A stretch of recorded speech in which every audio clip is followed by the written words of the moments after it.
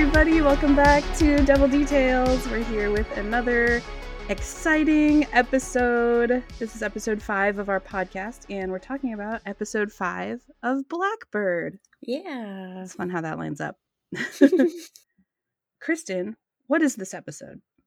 Episode 5 is called The Place I Lie, and its description is Jimmy's mounting fear and paranoia compel him to provoke Larry. Macaulay and Miller have a breakthrough. Larry's therapist grows concerned. Dun dun dun. I think this episode is going to be hard for us to talk about. Yeah, I agree. Especially the ending. Mm-hmm. Maybe the last 15 minutes or so were very hard. Very hard, yeah. But we're gonna do it. We're gonna get through. Bear with us for the harder parts, I think. But of course, we're gonna have fun too, and we have some awesome featured guests that we're gonna get to at the end of the episode too. So awesome! 2 guests this episode. Yeah, not one, but pretty 2 awesome guests too. 2 awesome guests. We have, just to tease it for the end of the episode, we have Cade Tropeano, who plays young Larry Hall in episode 4. And we have Laney Stiebing, who plays Jessica Roach. Yes, a friend of the show, too. Friend of the show, yes, for sure. I think, actually, Laney's been on board with the podcast for a long time now. A very long time. Yeah, she might be tied with Jill Williamson for how long we've been holding this secret of Laney being on our show. So this is very exciting. We're so excited. Yeah. Let me say excited 50 more times. We're so excited to have Laney on the show and Cade, but we will get to them in a little bit. To bring some levity at the end of the episode. Yes, to lighten it up a little bit. They were great. They have some great stuff to They do. To great tell us. Stories. But yeah, we know it's going to be a hard episode to talk about. The hardest part, I think, is how real everything is. Yeah, it was a very, and I have that in my notes, how realistic it felt. Yeah. And it is real. I mean, these are real stories. The actors are playing it in a way that's so captivating, but there's this realness behind it that really brings a lot of emotion into it. You know, we'll talk about it all, but there's, the devastating moment at the very end of the episode. And yeah. Jimmy Keene is a real person who really had to talk to a real person named Larry Hall who did all these things. And, the really horrendous things that Larry described himself as doing to these girls is something that really happened. Mm-hmm. And Jessica Roach was a real person, a real young girl. A real victim that had a family. And the show giving this voice to her and having her be this living, breathing element in the show was an incredible writing choice. Amazing. I loved that they did it just by dialogue as opposed to showing what happened. Yeah. Because it just gave such a beautiful essence of it and kept her humanized. Yeah. Because she is a person. Yeah. And it showed just all these happy moments with her and her life and that she was a real person. So it's going to be hard. Yeah. We'll try our best to keep the lightheartedness that we have in all of our episodes, but of course, yeah, there are a few. There's a little, there's some funny moments in this episode. There's a little chuckle here and there, so we'll get through it. Yeah, I did want to say before we start, I was talking to my brother about this last night. Actually, there's the episode recaps that play before the episode are probably the most unhelpful episode recaps of any show that I've watched. Especially because episode 4 is almost like a break, like a midpoint in the series, I think. And the recap in front of episode 4, it mentioned Vincent Gigante and it had Big Jim's character and it showed Macaulay and Miller. Then none of that is addressed in the episode at all. Not at all. We didn't. I think they just showed them because we didn't see them in episode 4. No, that's what I'm saying. That was in front of episode 4. Episode 4, yeah. Yeah, and then episode 4 didn't have any of that. And then in front of episode 5, the recap had a bunch of stuff from episode 4, which is fine. I mean, but we are back to the Vincent Gigante stuff. Yeah. I don't know. It's very... flipped a little bit. Yeah, I think so. They should have had in the recap, they probably should have addressed more stuff from episode 3 that's being tied back into episode 5 here, maybe. Yeah. And, they could have put like something about Jessica Roach because we saw her in episode 1 and now she's this big point in episode 5. Yeah, because they really don't really mention her just in passing for episode 2, 3, 4. Yeah, exactly. So they could have, I don't know, maybe that's just my feelings from like more long running shows that bring things in like, oh, this happened like 3 episodes ago. We're going to talk about it again. So here it is in the recap. Yeah. And they just recap the last episode pretty much. They're like, they've been watching. They know what's happening. You know what happened. I mean, it's a short series. You don't really need that much, do you? Yeah, just literally recapping the previous episode. But that's okay. We know what's happening. Yes. We watched all the episodes. We dove deep into all the episodes, and we're diving deep into this one. Yeah. And it's a deep one. It's so deep. We're going deep. Yeah. Yeah, so let's just get into it. Let's go for it. The episode opens with a voiceover from Jessica Roach, which in the episode, it's not actually apparent who exactly is talking. I mean, it's definitely a victim of Larry Hall, but we don't know which one. No. It's not really determined until towards the end. Right. That it's her. But we know the voice. We knew it was Jessica Roach when we were watching it. But it opens with her doing this narration, talking about her grandmother's funeral that she went to when she was a kid. And she said that her grandmother's death didn't mean much to her since she didn't really know her. So immediately the episode opens with a death. Yes. And the meaning of someone's death. And obviously through this episode, we are meant to be taking away from it that Jessica Roach and her death is central to the entire story. And it matters, even though, Jimmy Keene never knew Jessica Roach and we don't know Jessica Roach. Yeah, she's not like a pivotal character affecting the story at this time. Yeah. But it kind of brings us to like, this is the reason that this story is important, is because of the victims. Right. And it's just, it was an interesting way to open it. And it kind of mentioned like to live your life type of a thing. I think she even mentions like she has a quote about living. Or so that kind of, I think, theme plays through her arc in that episode. Yeah, it was a very interesting vibe to start the episode on. Yeah. And then we have this very interesting sequence of Jimmy walking through the prison. Yeah, from his cell. Being escorted with... Yeah, he has guards in front and behind him. And they walk him like through the whole prison, through the cafeteria, through the yard. And the whole time, all of the inmates, every single person turns and looks directly at him. And it's kind of like, it's not slow motion, but it's like slower. And the music is... It's like halftime maybe. Yeah. And the music is like intense. He comes out of the cell it's intimidating because he's kind of got that swag when he walks out. Yeah, but kind of loses it a little bit as he's walking through because he's seeing all these people just staring at him. And it's so interesting because it's almost as if it's in his head completely, because once he gets to the yard, there's like an immediate flip. It's like a hard cut and then no one's actually really looking at him. In like a 90s sitcom, it would have been like the record player stop. It's not true. It's in your head. It was very intense, that scene, because it made my heart beat, because you didn't know, like, did something happen that we didn't know yet? Yeah, like, is this in the future or something? Yeah, or... That was my original theory. I watched it twice, and my original theory was that this was something that we were going to see in episode 6, and it was predicting something. But then when I watched it again, I realized that it was mostly just something in Jimmy's head and also indicative of what Mr. Carter is seen doing later. Yeah, and I also think it kind of gives that impression, and I don't know if this is what they were aiming for, but that everyone's kind of questioning Jimmy, his motive, basically, and that little nugget is dropped throughout by different characters that people are starting to figure out. Yeah, the doctor, Larry, and then the older man that he plays bocce ball with. Oh, yeah, Gigante, the chin. Yes. I just call him Marco from Once Upon a Time. Yes. But they all kind of start questioning him or are not 100% certain he is who he says he is. Right. So maybe that is playing into Jimmy's head. Yeah. Yeah. That's what I got out of it. Yeah, and when it flips, he ends up going into the doctor's office, but there's someone in the hallway who does look directly at him in a Yes. way that's like, oh, maybe it's not all in his head.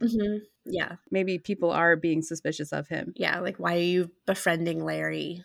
Yeah. Like, of all the people. Right. But he ends up in Dr. Zickerman's office, but there's no Dr. Zickerman in here. No. Dr. Z is on vacation. Larry's doctor is in his place. At his desk, though. It is still Dr. Zickerman's office. Yes. That was kind of weird. And I don't know if that was done, like, Larry's doctor did this purposely to try to figure out what was going on, because obviously she doesn't know what Jimmy's purpose is. It's like she's starting to question why he would befriend Larry. Yeah. So I don't know if she told the doctor to take the day off, or if it's something shady happening. And I feel like Jimmy kind of thought that too. Yeah, maybe. The way he was answering her questions. Yeah. Yeah. So Jimmy tries to sort of suss out if the doctor knows anything about his real situation. He's kind of pushing her, but she's like, no, your name was on the schedule and I'm just taking over for Zickerman while he's gone. You know, she's pretty casual about that. Yeah. But then they have this exchange where she asks if Jimmy is a threat to the mental health of any of her patients. And we know that Larry Hall is one of her patients, right? So they have this like back and forth where they ask each other why they're here. And then Jimmy asks why is she here? And she's here to treat mental illness. And she's very adamant that the reason that they're in prison is not affecting her relationship with them as a patient. Right. She's worried about Larry's mental health here. Yeah. They never actually explicitly say it. Oh, for sure. And she's not worried about Jimmy's mental health. No, not she's not like, in the least. Fine. Yeah, you're okay. Also noticed Jimmy's voice, and I don't know if it's just the way he was speaking, but it seemed much deeper. It did. And like gruff. And kind of quieter. Yeah, it was more of like not a whisper, but just like a deeper octave. I don't know if that's like an intimidation thing or... Yeah, or if because he was a little nervous, that he tried to play more tough than what he normally is. Yeah. This doctor clearly does not get a good impression of Jimmy, though. No. When she talks to Larry later, we hear about that. But she's definitely worried that Jimmy's friendship with Larry is affecting him in a negative way. I noticed that she closes the folder in front of her. Like, I'm assuming Jimmy's case file in front of her, and her glasses are in the folder, and she just closes them in there and like moves them aside. Like, oh, does she know her glasses are in there? That was interesting. And at the end of that exchange, she just kind of storms out, and they never are actually straightforward with each other. No, and that I thought when she was leaving that she'd leave and Jimmy's doctor would actually come in at that point. So it was just very abrupt that she just got up and walked out. Yeah, and it feels like they just kind of left that open-ended. Yeah. You know, in the book, I don't know how much I want to talk about this before episode 6, but in the book, Jimmy's doctor does go on vacation. Yes. At a very inopportune time. Yes. And I think that is leading to the big finale in episode 6. Yeah. I guess I won't get too specific just to not spoil it. In case you didn't read the book. It's a thing. The doctor going on vacation, it's a pivotal moment. And yes. I'm curious if it's in episode 6. Yeah. But then Jessica Roach comes in again, and she's talking about the time that she got to go to the ocean with her family. And the way that this is filmed, there's like a very warm, loving feeling over it. And there's kind of a little bit of darkness, I feel like, too, kind of through it. And all of these flashback scenes with Jessica are framed by like a white, like a glow effect. Yeah, like at the beginning, it's like it starts white and fades in, and then it fades out to white. Yeah, almost like an angelic touch to it. I have a note that the beach scenes specifically, but a lot of Jessica's scenes are so beautifully lit. Shout out to Natalie. Yeah. That they had this glow about them and kind of almost wholesome feel to it. Yeah. Especially the beach scene was very just angelic and golden, and Yeah. it was It's just so really beautifully. highlighting these happy moments in this girl's life. And I like too that the camera was very low in the sand for most of it. So it felt like you were sitting on the beach blankets Just hanging out. with the family, that you were a part. I have this note several times throughout this specific episode, that the way the camera is sitting, it makes you feel like you're just sitting right there. Yeah. So it made you feel like you were a part of everything. Like, so and I would assume this makes you feel all of the emotion throughout the scenes so much more because you felt like you were a part of it, as opposed to being up above looking in. Yeah. Yeah, I agree. There was my nerd out for a moment. Yeah, it's beautiful. Yeah. And Greg Kinnear and Seppi Malafi are back. Yes, they're back. We missed them in the last episode. I really did miss them. Yeah, and I liked their scenes this week. Yeah, they had some good moments, right? Good, like buddy cop. Yeah, they're getting along. Mm-hmm. Macaulay does her best Larry Hall impression in this scene. So good. It's very good. I think I buried her here. No, it was here. Maybe it was there. No, I think I buried her under a tree. It took me a minute when I heard it. I was like, who is talking? Is that Larry Hall talking right now? I thought it was a recording. It's very good. Mm-hmm. And Miller and Macaulay, they think they know where Trisha Reitler's body might be. Mm-hmm. They're looking at maps, and Miller says that this is where Larry took the cops out multiple times. Yep. So they go out driving around. Mm-hmm. Macaulay's driving, and Miller's navigating with his paper map and his notes. Yes. Very 90s. Very. In a bunch of cornfields. I don't know how you would ever figure out where to turn. Yeah. I'm not a map reader, so I don't know. Yeah, I would just wait for Siri. And at one point he even says, like, turn at the lake. And I'm like, you're in the middle of cornfields. Where's the lake? I think he said lake. He either said lake or light. I don't know. But it sounded like he said lake. I don't think there's lights out there, though. No. There's barely a gas station. Neither one made sense. But I was like, lake? But I guess, yeah, I don't know. I guess there could have been a lake further up. Maybe. But they do take note of a gas station that they pass by. I have a fun fact about that gas station. If you live in the South, that gas station was probably a Valero gas station based on the color, because Valeros are huge in the South. And so they just put the sign over top. The easy gas or whatever it was. But the color scheme and the way it looked, that looked exactly like a Valero gas station. So I don't know if that's true or not, but it looked like one. Maybe it's modeled after it. Yeah. Yeah. They'll be back at that gas station. But first, we have a Taryn hair watch. That mirror shot in the cell while he's brushing his teeth? Yes. Is that the scene? Yeah. Yeah, when he wakes up in the morning, he's brushing his teeth. He goes and talks to Larry. But he has his morning hair. That's pretty much it. It's messy. It's not slicked back. No. He hasn't done anything to his appearance. He's just brushed his teeth. He actually looked sleepy, like he had just woken up. Like his face still kind of looked puffy. Yeah. His hair was disheveled. He still kind of looked like he just rolled out of bed. The sleepy eyes. Yeah. Yeah. So I don't know if he, it was actually early morning or late at night. So he genuinely looked tired, or if they just did that with makeup. Yeah. But he did look it. He looks sleepy boy. But Larry does not look sleepy. Jimmy sees Larry. He's very alert. He's alert, and his hair is very interesting. Like this is a Larry hair watch. Yes. His hair is like parted in the middle, and it's combed, and it's like laying flat against his forehead. Like almost slicked. Yeah, very neat. I don't know what that's about. That was an interesting Larry look there. And there, I took a bunch of silly notes. But Taryn's arms, I just wrote. Yeah. I have his arms, his hair, sleepy. He's got massive arms and just wearing this wife beater tank top. Yeah. He doesn't have his like full jumpsuit on.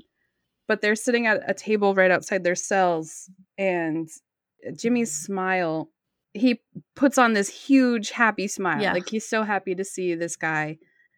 At this point in the show, we are 5 episodes in. something huge happens every time there's a Larry Jimmy conversation. Yes. Every time they're talking, I'm on the edge of my seat waiting for some crazy stuff to come out of Larry's Somebody mouth. to get shanked or something. Something's going to happen. There's going to be another riot, or just Larry's going to say some buck wild thing about women, and he does in this one. Yeah. They make small talk. Larry tells Jimmy about seeing Gary, and he says that Gary married a stinky bitch. Yes. Jimmy's face when he says that is kind of like, okay. Oh, all right. She thinks the Civil War reenactment thing is silly. They're just playing dress up. Dress up. But this very smoothly goes into a conversation about the age of consent. Yes. For women, and how in the Civil War times, women married much younger back then. Yeah. Because he tells Gary's wife she would be an old hag in Civil War days. Yes. She would be old. No one would want her. And he brings up his great-grandmother, I think he said, had his grandmother at 14. Yeah, there's also this tangent that he goes on about, it's like conspiracy theory level, where he's talking about how the government invented high schools to make money. But it was kind of one of those like conspiracy theories where you're like, is that true? Right. Is that what happened? Like, kind of sounds true. Don't believe Larry Hall's conspiracy theories. No. He kind of got me, though. Whatever you do, don't take away from this show that Larry Hall is right about anything. In the matter of like 30 seconds, you get a like history lesson about, you know, revolutionary times, and then this conspiracy theory. You're like, wow, all right. Oh, interesting. And Jimmy's all in. He's like, dang, you're right. That's a very interesting thought. I noticed that I wrote down that when Jimmy says that you know, you're onto something, Larry seems caught off guard to be complimented. Like, yeah, he was like, oh, yeah, okay. You think? That's interesting. But yeah, I mean, that's what Jimmy's trying to do. He's trying to pump up Larry's ego and to get him to talk. Yeah, you know, Larry's expression, I can't get over Paul Walter Hauser and Taron Egerton, their performances. Ugh, this episode alone, this is their Emmy submission. Yeah, I think so too. This whole episode. Yeah, because like when Larry's talking about this stuff that he's passionate about and that he knows a lot about, and he knows that he knows what he's talking about, his eyes are lit up and he's talking fast and confident. Yeah. And, you know, other times his eyes are narrow and he's like looking off in the distance, talking slowly, seeming kind of sluggish. So it's kind of a turn. Yeah. Very interesting. So that's the first of a couple of huge Jimmy and Larry scenes. That conversation ends with a wink. There's a good wink there. I want that tattooed on my eyelids. When I close my eyes, I see it. I don't know if it's the dimple, if it's the eye crinkles, I don't know. But I just loved it. I needed the little brightness after that conversation, though. Yeah. And after the wink, it's a great wink. Yes. Jimmy's sitting at the table and he's kind of digesting what he just talked about with Larry. He's like, oh, this guy's really into talking about young girls, and maybe this is why he loves Civil War times so much. Right. Yeah. And he's just kind of soaking it in. Yeah. But yeah, back to Miller and Macaulay. They pay a visit to this gas station that they passed by. They figure out where the closest person who works on cars would be, and the attendant tells them about this man, John Dickey, who runs a bait shop, and he works on cars kind of on the side. Yeah. And then they also learn from the gas station manager that when the gas station was built, the summer of 93, which is the summer that was around when happened. Trisha Reitler disappeared, and I think Jessica Roach was after that. Yeah. Actually, I know exactly when Jessica Roach disappeared because it was my birthday in 1993. So that stuck in my head. September 20th. If you guys want to get me a present. No, I'm just kidding. But yeah, September 20th, 1993 was when Jessica Roach first was reported missing. But yeah, summer 93 is also when Trisha Reitler disappeared. Yes. So it's assumed then that Trisha's body is underneath the gas station. Yeah, that's kind of inferred there. Yeah. And there's a good Greg Kinnear line here. Mm-hmm. Fucking Larry Hall. Yep. It's good. Give Greg Kinnear all the lines. He can just say all the lines in this show. He doesn't have a ton of dialogue, but the stuff he does say is so good. Very good. Yeah. Yeah. I don't know. I'm kind of a Greg Kinnear fangirl too. So that Yeah. every time he says something, I'm like, perfect. I feel like everybody on this show, just anytime they're on the screen, I'm like, oh, they're so good. They're so good. They're so good. Yeah, I've become a huge fan of the whole cast. Yeah. All of them. I can't wait to follow all of their careers. Mm-hmm. Both in front of and behind the cameras. Yep, definitely. I mean, Natalie Kingston.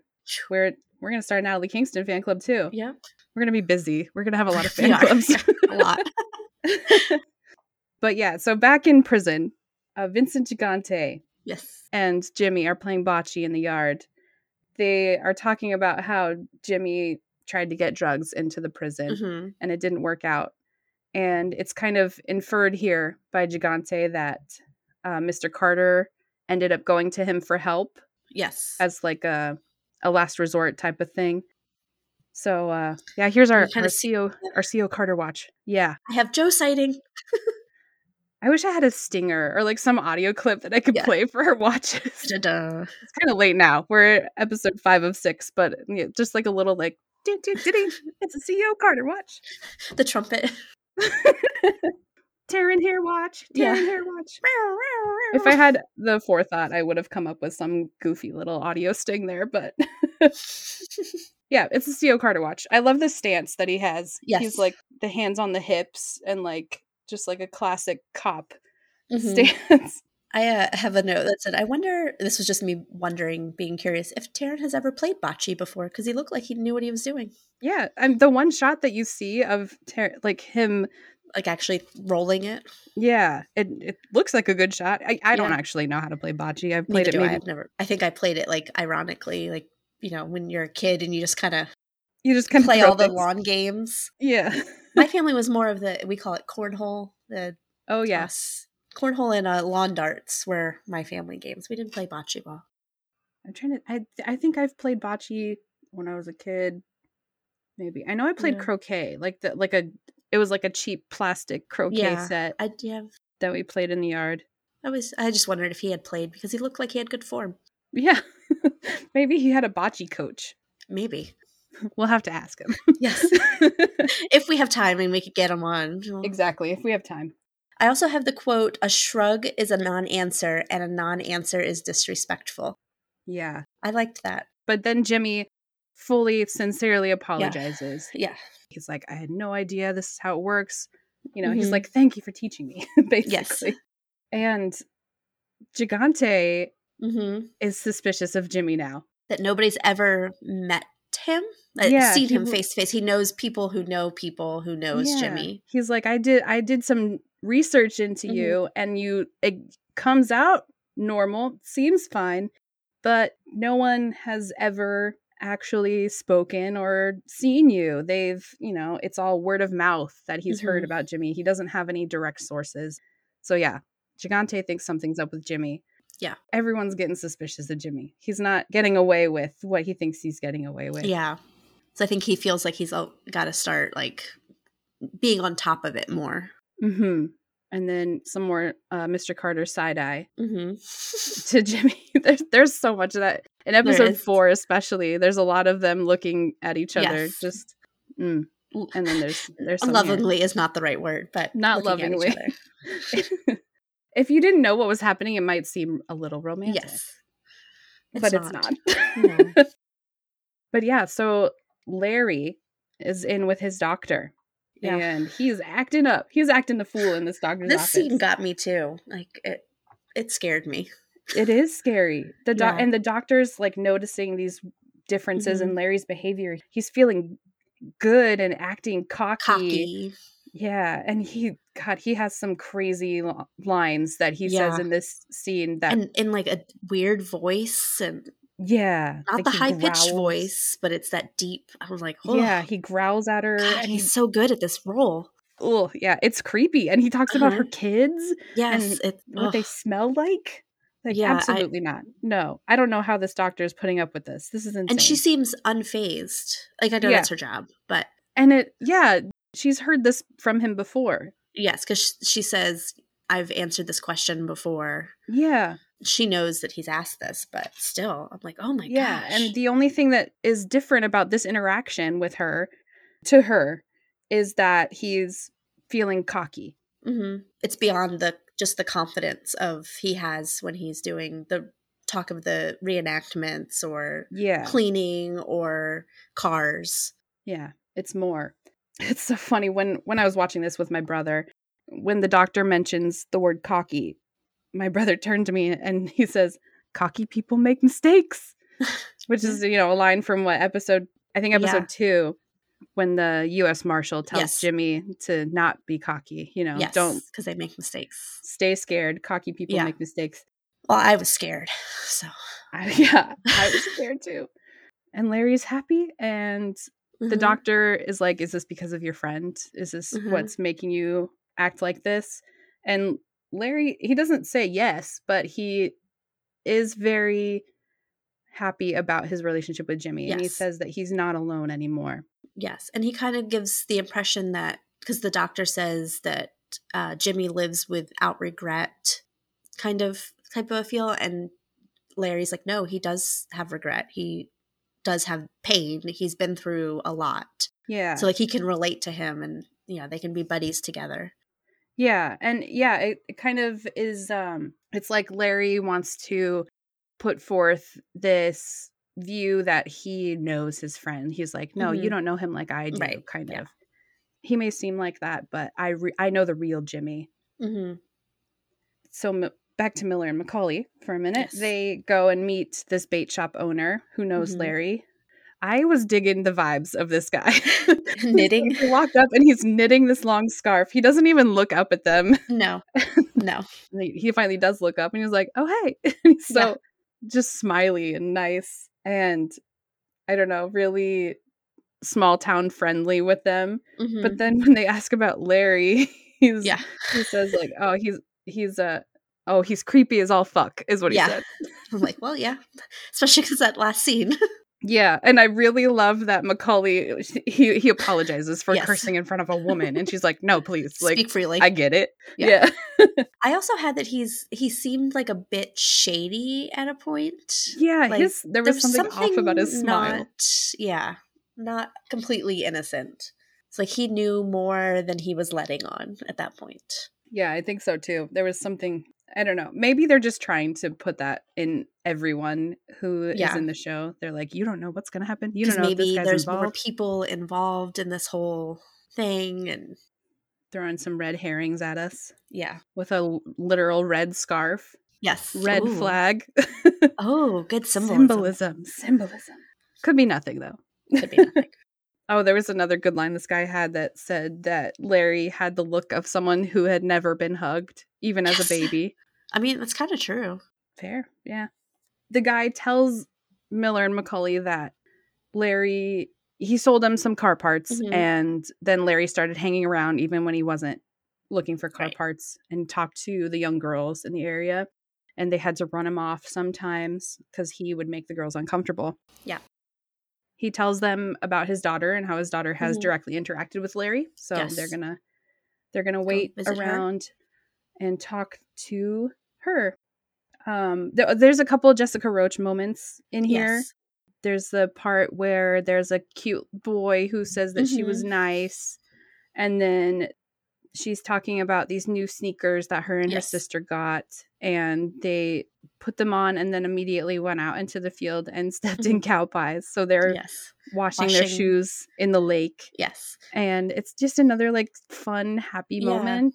Her and Levity. Her sister. Yeah. And I like how they interspliced them into the heavier moments to kind of take you out of that moment to feel something good.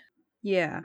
It was very smooth transitions, but it made you feel like, okay, I can breathe right now. Right. Here's this just nice young girl who's living life. But there is this air of like, oh, this is a victim of Larry Hall that we're hearing. Yeah, there's like a too. dark cloud over it, but it still feels lighter than everything else. Right.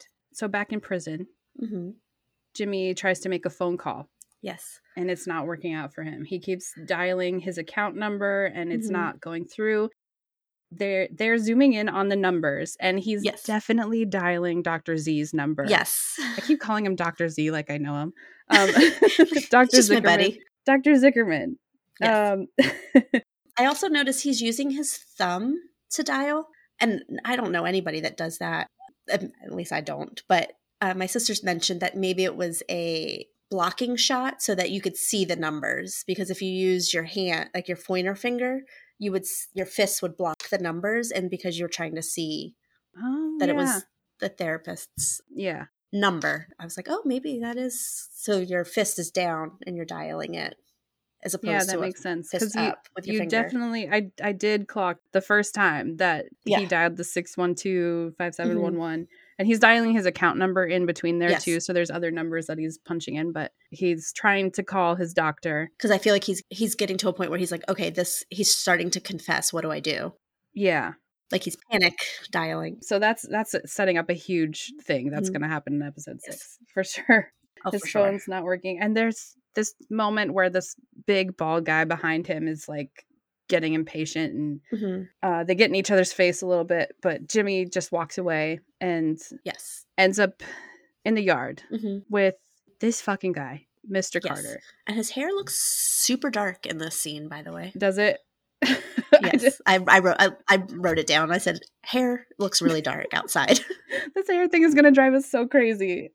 I mean, it is. It has been all year. Yes. Over a year.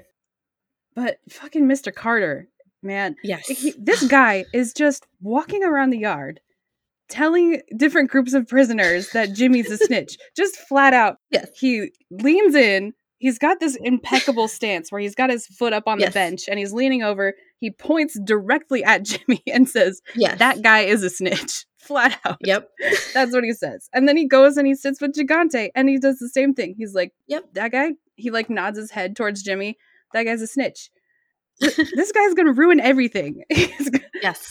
And maybe that's why everybody was looking at him when he was walking in the beginning of the episode. Right. Maybe because it was real. Because Carter's this guy's telling everyone Jimmy's a snitch and he owes me $10,000. Sort of. Which isn't. It's a little bit of a stretch. Yeah. I'm excited and nervous about how that is going to be tied into the last episode. Yeah. Next week is going to be rough. Mr. Carter, man. We love to hate him. Yeah. We're still your number one fan. Yes. Joe Williamson is the opposite of Mr. Carter. Yes. He's the sweetest guy ever. Very nice. Would never bribe you for $10,000. No.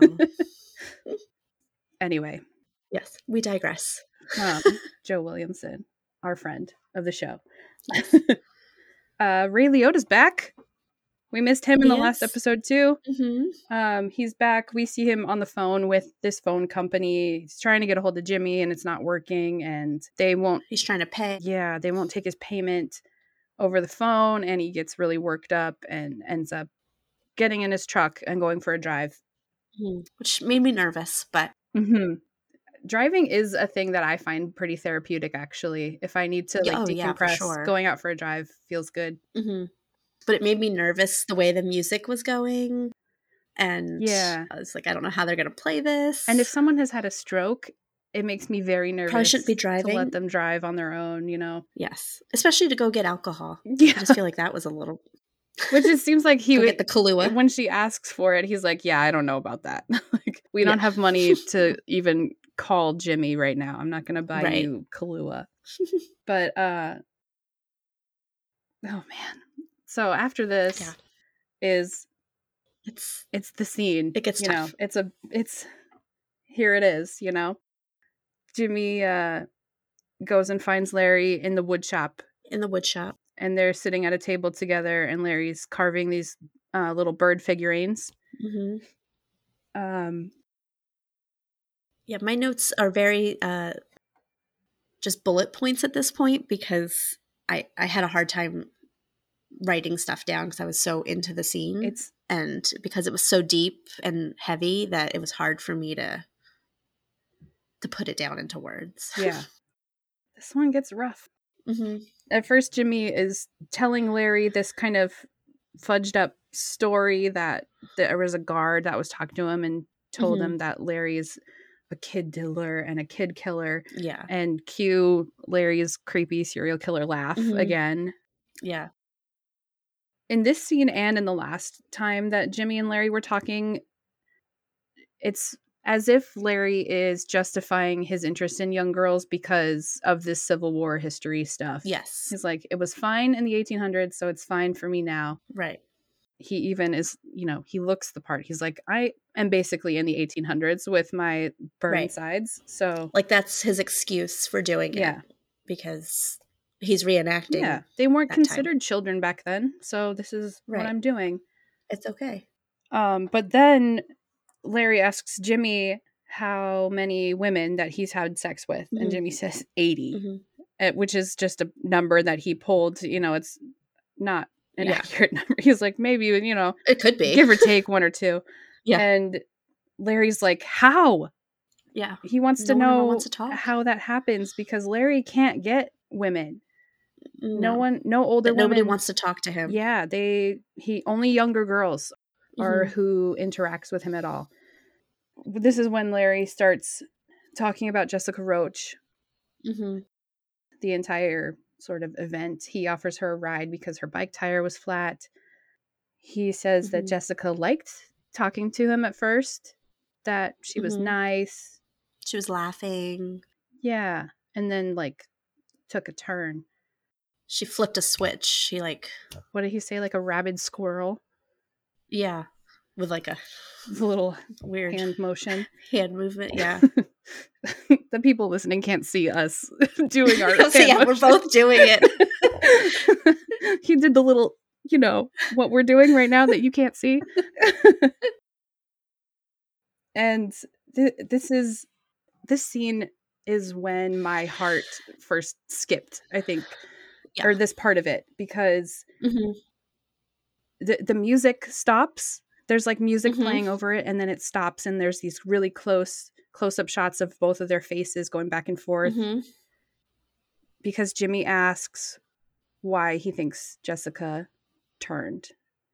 Yeah. And Larry says, why do you ask? And so it's Larry's questioning why Jimmy's questioning so much again, and it's so quiet. But you can see the pain in Jimmy's eyes when he asks that. I don't want to know the rest of this story, but I need to know the rest of this story for what I'm doing. Yeah. But you can see the almost torture in his eyes. And it feels like the show and everyone is just holding their breath right here. Something's going to happen, or I don't know. I felt like I couldn't breathe at that second. Yeah. And because of the way the camera was, you felt like you were sitting in between them almost at the sitting on the table because it was so close. Yeah. So you felt like you were in that space. And so I think it amplified that. Yeah. It was a feeling. It was a crazy, crazy moment. Yeah. And when the music starts again, they are panned out, and it's a wide shot of them sitting at this table. Yes. It starts this super slow zoom shot. They're really far away, and then it slowly creeps in on them as Larry is telling Jimmy more about it. And it's intense, and you're you're far back, and then the camera's panning in and you're kind of leaning in. Larry is telling Jimmy that Jessica got in his van, and according to Larry, the interaction was still very pleasant at that point. Jessica was curious and he was talking highly of her. She was asking smart questions, being curious, but then Larry kissed her. She turned. Yeah. And that's when she turned. And that's when Jessica started fighting against him. And just horrifically describing the ways of knocking her out. And that was and then she scratched him, I think he said. Yes. And he said she had a lot of meat under her nails. Yeah. And the fact that he knew to clean her nails out so that there'd be none of his DNA around her shows how calculated it was. It wasn't just a oops. Yeah, definitely I wasn't screwed off up. the cuff. I mean, the fact that he had No. starter fluid and a rag ready to go Right. in the first place, too. It was definitely something he was planning on doing. Yeah. God, it was hard to listen to all of this. And It was. he did end up saying he doesn't call it rape, but it is what it is because she was Yeah. unconscious. Yes. Jimmy even asks, and he says no. Yeah, he says that he sort of blacked out, and then Yeah. when he And came to, both of their clothes were off. yeah. He said he was like above what was happening. Like he was having an out of body experience. Yeah. And he would just see himself beating her, and Mm-hmm. it was hard. Mm-hmm. I don't know how they acted through that. I mean, I know that's the whole point. It's just words on a page when you're an actor, but to be in that headspace to do this scene, I don't know that I could have done that over and over again. Yeah.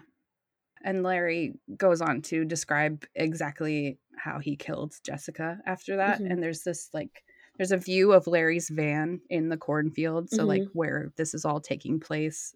Mm-hmm. But yeah, Taryn's face Ugh. in this scene.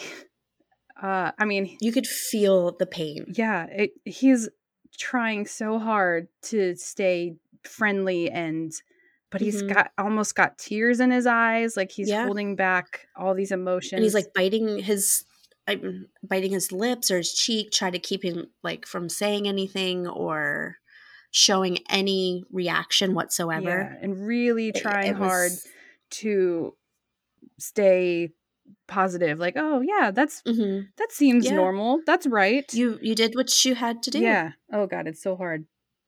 And you can hear the emotion in his voice when he even says, sounds like you had to do what you needed to do, or however he says it. Yeah. Yeah. Yeah. It was the pain. I have it like 3 times in my notes, like, ugh, his eyes. Just holding it all in, being a friend to this terrible person who is describing in such great detail these ridiculously horrifying things. Mm-hmm. I liked that, like I had said earlier, I think how they chose to do this, because they could have very easily shown flashes of it happening to, hit the point a little bit. And I know there's movies and shows that do that, but I liked that they kept it as dialogue because it was more impactful, I think. Yeah, I think so too. To have him describe it. And it didn't dehumanize Jessica. Like, it didn't turn her into just a body at that point. Yeah. It kept her as the person she was. It hit a lot harder, I think, watching these two guys talk it through. Yeah. Because you could feel the pain of Jimmy, and you can feel I don't even know what you would describe Larry at that point. I don't even know. I don't know either. It's, yeah. Yeah. It was rough. I mean, that scene turns your emotions on. Mm-hmm.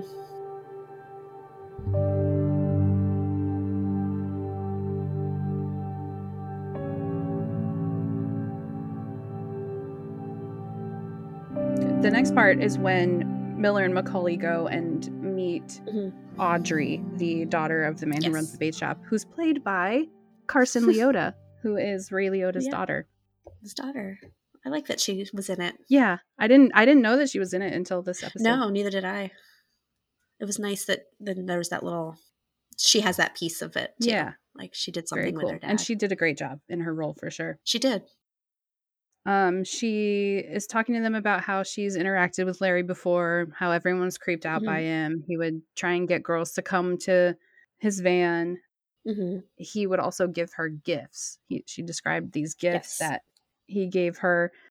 Like a bracelet, earrings, shoes. Yeah, that were her size, which is kind of creepy. Very creepy. Used shoes. Yeah, used shoes, but they were her size.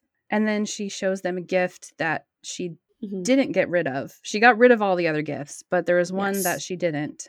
She takes them to this like shed, and we see Jessica Roach's bike.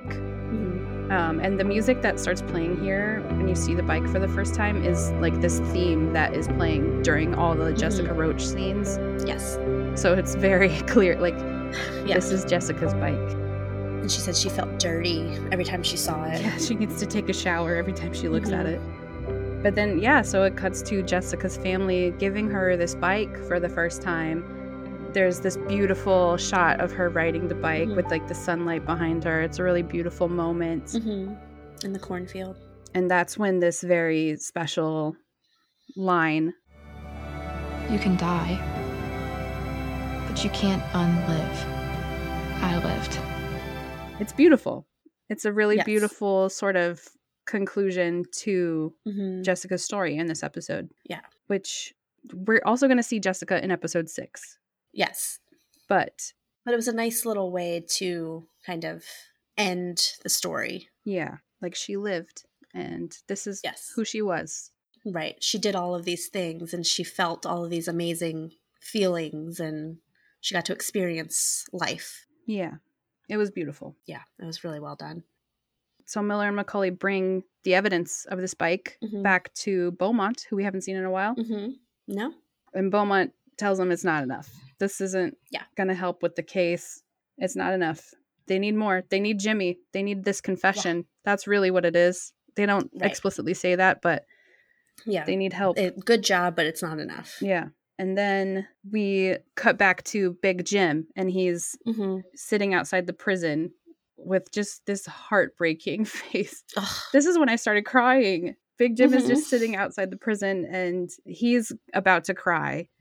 Yeah, he's got tears like welling into his eyes. Yeah. That got me. I mean, dad stuff is always going to get me. Yeah. So that my waterworks started then. And then we're back in the prison, and Jimmy and Larry, first when they're walking back to their cells, they're like walking down the stairs, and Larry looks back at Jimmy, and Jimmy puts on this huge smile. I have that in my notes. Yeah. Like that little smile, like, yep, we're all good. Yeah. But then when Larry looks away, his face instantly changes. It's like this sick feeling that he has. Gut wrench. Yeah. And then there's that last little scene. Like stab. Ugh. The one that broke everyone. Everyone I've talked to about this scene. Like, I'm already crying at this point. Yeah. And then this happens. And so I'm like sobbing with Jimmy. Ugh. I don't think I breathed. Oh my gosh. To be honest, I was like, yeah. Because I was trying to be quiet too. Because, I was in the scene, I felt like. And just like shaking, heaving sobs from Jimmy. Like, and then like holding his mouth so that Larry doesn't hear it. Like he doesn't answer him. And Larry just thinks he's asleep. Good night. Yeah. Like we didn't just have that conversation. Yeah, everything's normal for Larry. I don't even want to know how Taryn got through that. Right. Because that has, I mean, when you cry over an emotional thing, it wrecks you. Yeah. So to do it in a scene like that where you have to. And for a long time. That was a long shot. Yeah. They are slowly, they kind of pan into his cell and like zoom in on him. And then when the credits start rolling, he's still you hear sobbing. Yeah. Yeah, it was, if we have time, I would love to ask him that. Yeah, we'll see. I don't know. But like, it just breaks your heart. Yeah. The whole last bit of this the scene in the conversation with Larry and this scene, he just shows what a phenomenal actor he is, because you saw it in Rocket Man where he could switch on and off, but this, oh God. Yeah. So good. And Paul, I don't even. Just can't. I don't even know. Like, the fact that he can play such a character like that and play it so well. And that's not him, obviously. Yeah. Like, he's not that kind of guy, from what I've heard. I don't think he's murdered. I don't think so. He seems like a very upbeat kind of guy. But, oh gosh, it's just, if they don't get a nomination, let alone win something, the two of them alone, but the show in general, after that scene. Shower them with awards. BAFTAs, SAG Awards, give it all of them. Emmys, something. Give him an Oscar. I know it's not a movie.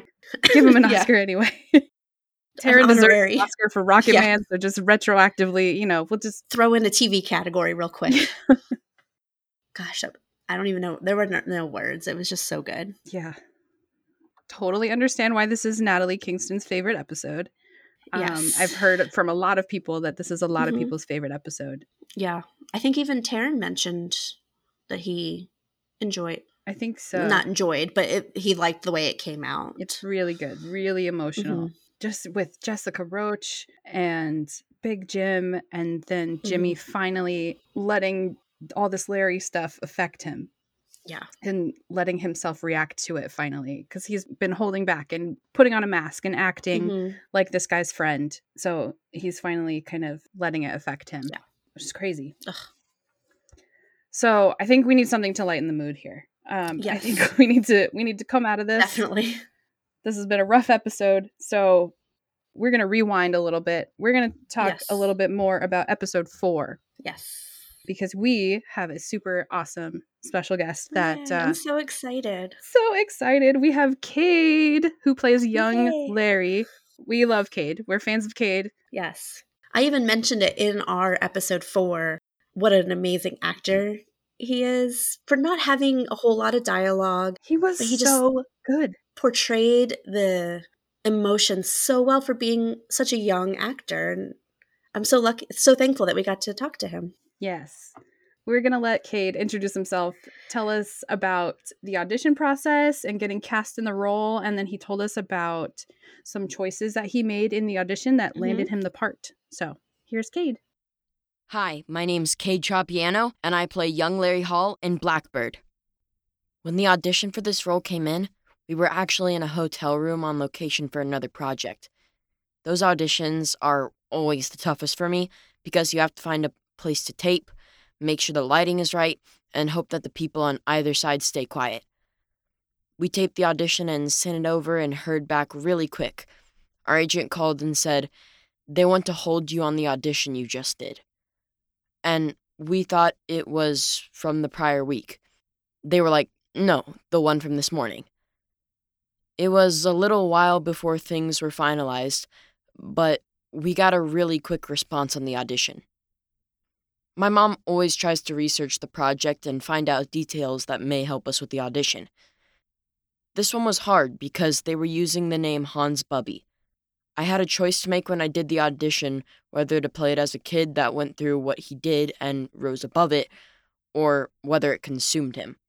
I chose to play it as Larry was consumed by what he went through and let it turn him.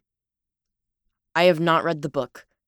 My mom wants to read it first, but she is waiting until after she sees all the episodes so it doesn't spoil anything.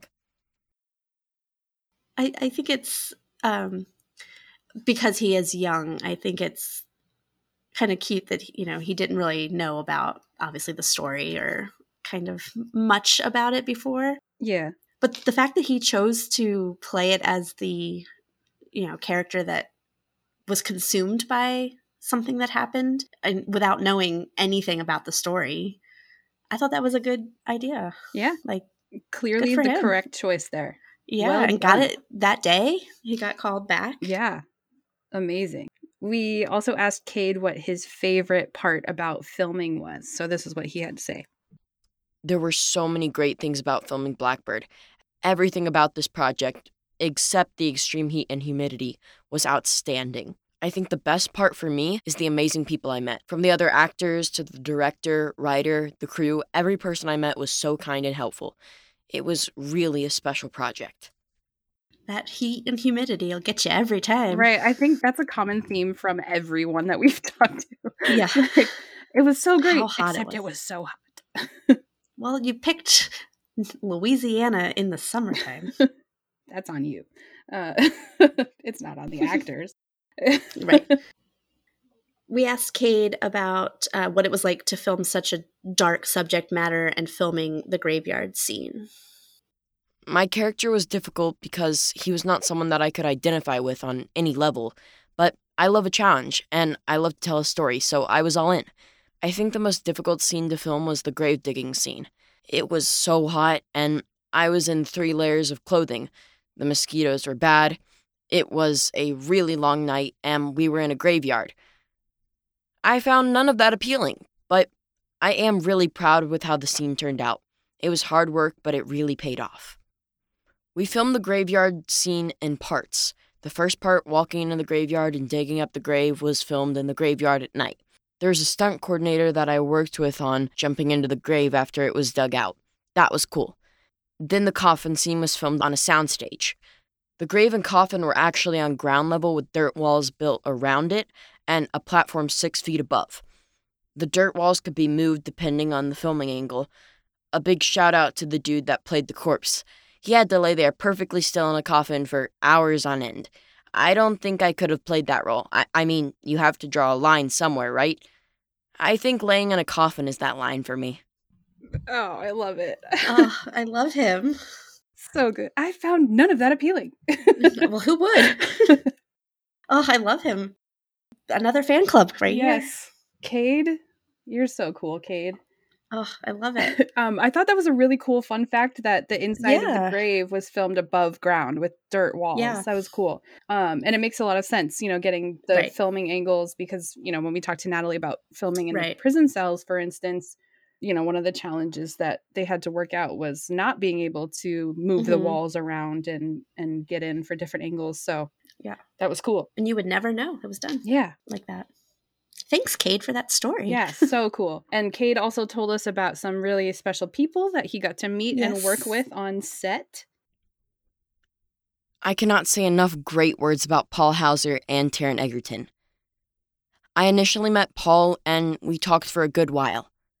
He gave me some really great advice about acting and told me about when he first saw my audition. He said that Dennis Lehane sent him my audition and said, "This is our guy." Wow, that really floored me. He complimented me on my performance and the work I was doing. It really meant a lot to me, as I think Paul is one of the best actors out there right now. I met Taron a few days later. I have been a big fan of his work in Kingsman and Rocketman, so I was stoked to meet him. He's one of those people that just have this energy around them. I really don't know how to explain it. He just pulls you in with his personality. He too was very complimentary of the work I had been doing. They are both exceptional actors who I am just so honored to be associated with on this project. Behind the camera, I worked closely with Joe Chappelle, who was directing my episode. He was really amazing and kind. He really made sure that I was comfortable doing my scenes. He didn't push me into the character. He really just let me take it where it went. Good old Taron Egerton. Yes. But that is awesome. I love it. Yeah. And I love that they got the opportunity to meet him, or he got the opportunity to meet them too, because they didn't have any scenes together. No. So it wouldn't have been weird if they didn't meet, but I'm glad that they both went out of their way to meet him, and Yeah. because he is such a good little actor. He really is. I think he's going to go places, this kid. Yeah. We'll be I watching think him. so. Like I said, I'm in his fan club. Yeah, totally. So Cade has been in a few other acting projects already, including some voice acting roles. So we asked him what he likes better, if he likes on-screen or voice acting better. So this is what he had to say with that. I like both on-screen and voice acting for different reasons. With voice acting, you don't have to memorize lines for auditions or for taping. You have the script you can read from, so that makes it easier. But you are usually in a sound booth recording by yourself. With on-screen, you get to meet so many awesome people and go to really cool places. I hope to be able to continue to do both on-screen and voice acting. I love that he has done both, because it takes two totally different types of acting, and that he's great in both. Yeah, totally. So you can hear him as the voice of the character of Bog in the Disney series Eureka. And here is Cade also talking about a future role to look out for him in, and one last final note that he has for the watchers of Blackbird and our listeners. I have a small role in George and Tammy, the story of George Jones and Tammy Wynette, starring Jessica Chastain and Michael Shannon. I'm not sure when it is coming out. That is the only thing I can talk about right now. I try and share what I can on Instagram when I can. I just really appreciate you having me, and I want to tell everyone to go watch Blackbird again, because I'm sure everyone has already seen it, at least once. Oh, I love him. Go watch it again. Thank you, Cade, for being on the show with us. Heck yeah, Cade. You are so awesome. We are the ones that are lucky. We are so lucky that Cade answered some of our questions. And yes. Yeah, listen to the man. Go watch it again. Yes. How many times have you watched it? 5, 6 of one and time. make sure you check out his future projects. Yes. In the upcoming limited series called George and Tammy with Jessica Chastain and Michael Shannon. This kid is working with some huge movie stars. This is crazy. But yeah, thank you, Cade, for sharing all about your time on Blackbird. You were incredible in your episode. So good. And so kind of you to share about it with us. So next, we have Laney Stiebing. Yes. We love Laney so much. Yes. We're so thankful. She's been on board with our podcast for a while now. Since the very beginning, basically. Yes. So we're just so honored to finally feature her. And shout out to her dad, Michael. Yeah. He's a big fan too. Yeah. Shout out to Michael Stiebing, Laney's dad. He's been super supportive. He's been so supportive of our podcast and been really excited about it. He's been a friend of the show since our intro, I think, a long time. He comments and interacting with us. Interacts. Yeah. And we're just so thankful. Super awesome. So shout out to Laney and super shout out to Laney's cool dad. Yes. So we're going to let Laney introduce herself and talk about her character. And she has some very smart, thought-provoking things to say about why it's so important that Jessica Roach remains a focus for the story. Yes. Hi, thank you so much for having me. My name is Laney Stiebing. I'm 20 years old. I'm from New Orleans, Louisiana. I play Jessica Roach in the series Blackbird. Jessica is one of the victims of Larry Hall. She's actually the only victim whose body they found and were able to connect to Larry Hall, which kind of propels this whole investigation of him and potential murders. What should people know about Jessica Roach and her story? I think the show does a great job at portraying that she was just a normal 15-year-old girl who met a really bad person and ended up in a really bad situation. Especially episode 5, which is so special and so vital to the story as it shifts the focus narrative away from Larry and Jimmy for a minute and gives that power back to Jessica. And it serves as a great reminder to everyone that none of his victims should be remembered as just one of the victims. They should be remembered as young girls who had their whole lives ahead of them, but were taken away too soon by this man. You know, Jessica loved her parents. She loved hanging out with her sister Mindy. Everyone kind of described her as a shy girl who always had her nose in a book. She loved to watch Gone with the Wind, and her parents said she had the biggest dreams. She wanted to be a pilot and fly those big planes. I think it's important to remember that at the heart of the story is several young girls whose lives were taken away from them, and several families whose lives were completely destroyed by the acts of Larry Hall. Wow. Laney also told us about how booking the role went and what it was like working on her first big project. Yes. My agent sent over the audition, and I remember it was a quick turnaround. It was due like the next day, so I didn't have much time, and this was COVID. It was early 2021, so COVID precautions, and the industry is now self-tape. So I got the tape in, sent it to her, and about a week later I got the call that they booked me straight off of tape. It was really fast. Acting in my first role was just a whirlwind, and I really thought that I would be more nervous than I actually was, but I really think it's because I just didn't have time to be nervous. When I found out that I booked the role, I was going to fittings and COVID tests and all that fun stuff, and then working the next week. So I didn't really have time to sit and kind of work myself up. But after the first day, and after kind of those first day jitters, I was just so excited. Every day that I was planned to go to set, I just got so excited, and I just wanted to be around everyone and be in that environment.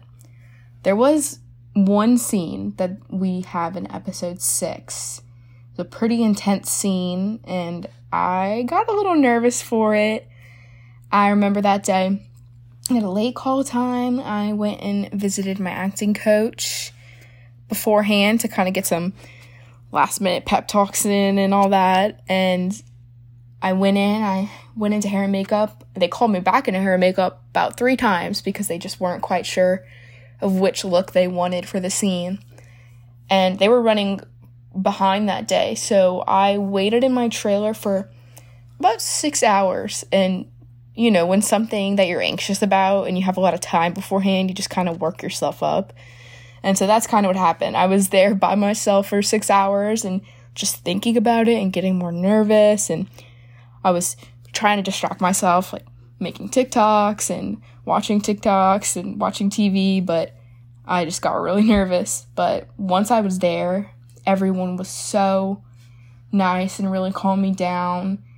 And I wasn't nervous anymore once I stepped foot out there. And it ended up being a really great scene.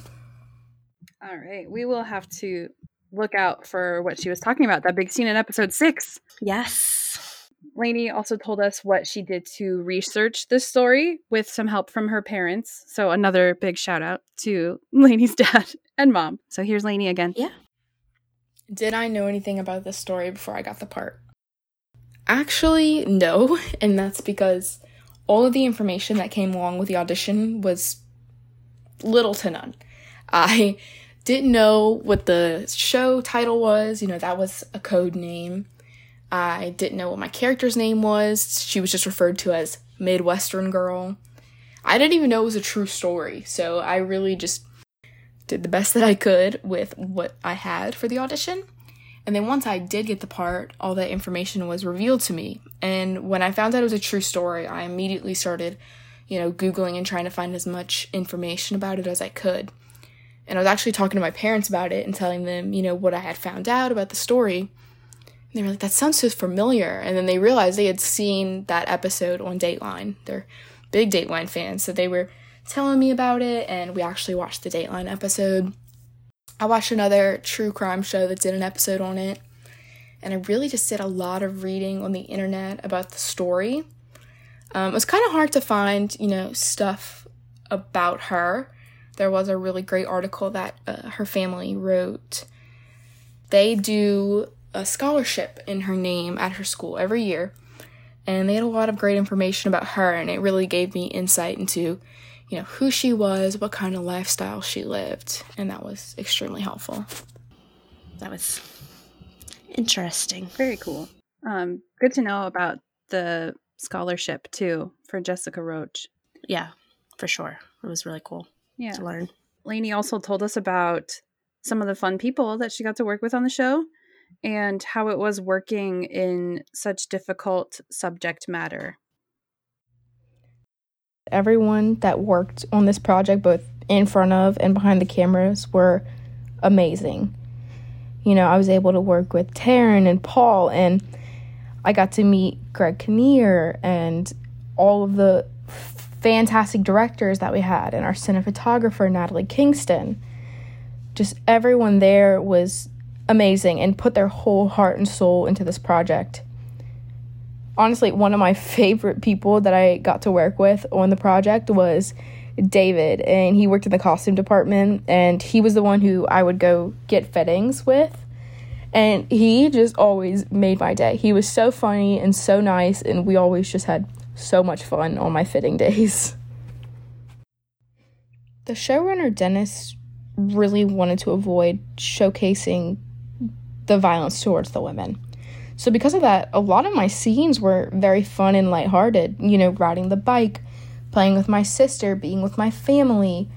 All of that was very fun and enjoyable to do. There, of course, is the scene of lying in the cornfields. And then there's the scene that we'll see in episode 6, which was really the only dark scene that I had to do. And everyone on set that day was very respectful and gave everyone their space and really just let us find the scene. And of course, it helps when you have fantastic actors like Taryn and Paul, who, when they give so much like they do, it makes your job a lot easier. Working with such great actors and such talented people was amazing. I really couldn't have asked for a better first project to be a part of. And like I said, when you're working with such talented actors who give you so much, it's unmatched. Like, that is truly the best type of people to work with, the ones that give you so much and serve you. And it makes your job so much easier and allows you to give them so much more, which, of course, creates a very dynamic scene. Laney also told us about some fun times while she had filming on set. Yeah. One of the most miserable scenes that we ever did, but was also one of the funniest times, was definitely laying out in that cornfield. It was extremely hot. You know, we're in New Orleans. It was the middle of summer. And I was covered head to toe in, you know, makeup and fake sweat and fake blood and dirt. It was just very nasty and not the most enjoyable experience. But when we were filming the close-up scene that you see in episode 1, the scene where you see Detective Miller pull the hair out of her face, I was laying on my back and they had the camera, I mean, like, not even 2 inches away from my face, probably closer. And I couldn't move in between shots because I would have hit my head on the camera. And when they were, like, you know, adjusting in between takes, the cameramen would make jokes and see if I would, like, move, and they would say things like, "Oh, Laney, we're gonna go get a water. We'll be right back. Don't go anywhere." And they'd be like, "Oh, you can't go anywhere." So they made it much more enjoyable. As miserable as it physically was, they kept me laughing the whole time. It really speaks to the amazingness of the project because despite how hot and miserable it was, everyone had such positive things to say overall about everything else and making the show. It was definitely hot. Definitely hot. But as far, you know, the incredible people involved, the cast, the crew, and the way the story was written, everyone loves it. So they suffered through the heat for it. So it's great. And Laney told us some more fun facts about the folks who played Jessica Roach's family and about filming the happy parts, because everything that Jessica Roach filmed was happy. Something interesting and something that I find so funny is the fact that all of the actors in the Roach family I knew beforehand. The actress that plays my older sister, her name is Megan Wolf. I've known her and her family for a few years now, and we thought it was so funny because she was playing my older sister, and she's actually about 5 years younger than me. The actress that plays my mother, Rachel Groves, she actually was one of my acting coaches for a few years, and her husband plays her husband on the show. So it was really funny when I saw their names, and I was like, oh my god, I know all of them. And it was also really nice to have them because I filmed the scene with all of them on that first day. That was the first scene I ever filmed. And so it was really nice to have them there and calm my nerves because I was familiar with them. One of the most memorable parts of filming was definitely the day I got to do all those fun scenes with my sister. I've known her for quite a while, so it was honestly just like hanging out with a friend, except, you know, there's cameras and microphones and people telling you what to do. But we had so much fun. We were at a state park and we got to play in the water and, you know, in our clothes. We were climbing on trees and playing with seashells and really just having fun on our own and improvising and just kind of listening to what everyone was telling us to do. But we had so much fun. I thought that was an interesting story that she knew her family previously. Yeah, like very cool. She knew everyone already. So, yeah, thank you so much, Laney. Thank you, You're Laney. a star. You can follow Laney Stiebing on Instagram as well. She's at Laney T. Stiebing. And definitely follow Cade Tropeano on Instagram as well. He is at cade.tropeano. And I'll link that in the show notes as well. And, yeah, thank you both. Yeah, thanks for listening, guys. And, thank you for listening. That's going to do it for us. Sorry, we still didn't have time for Taryn. I mean, we had 2 guests this episode, so we ran out of time. And Kristen has to go right now. Yes, so I gotta run. We're literally out of time. So maybe Taryn will come in next time. Sorry about that, bud. Fingers crossed. Yeah, thank you guys for listening. Thank you. We will see you see you next week. The finale. Oh, God, It's happening. We won't talk about it, though. We're fine. We're on episode 5 still. Bye.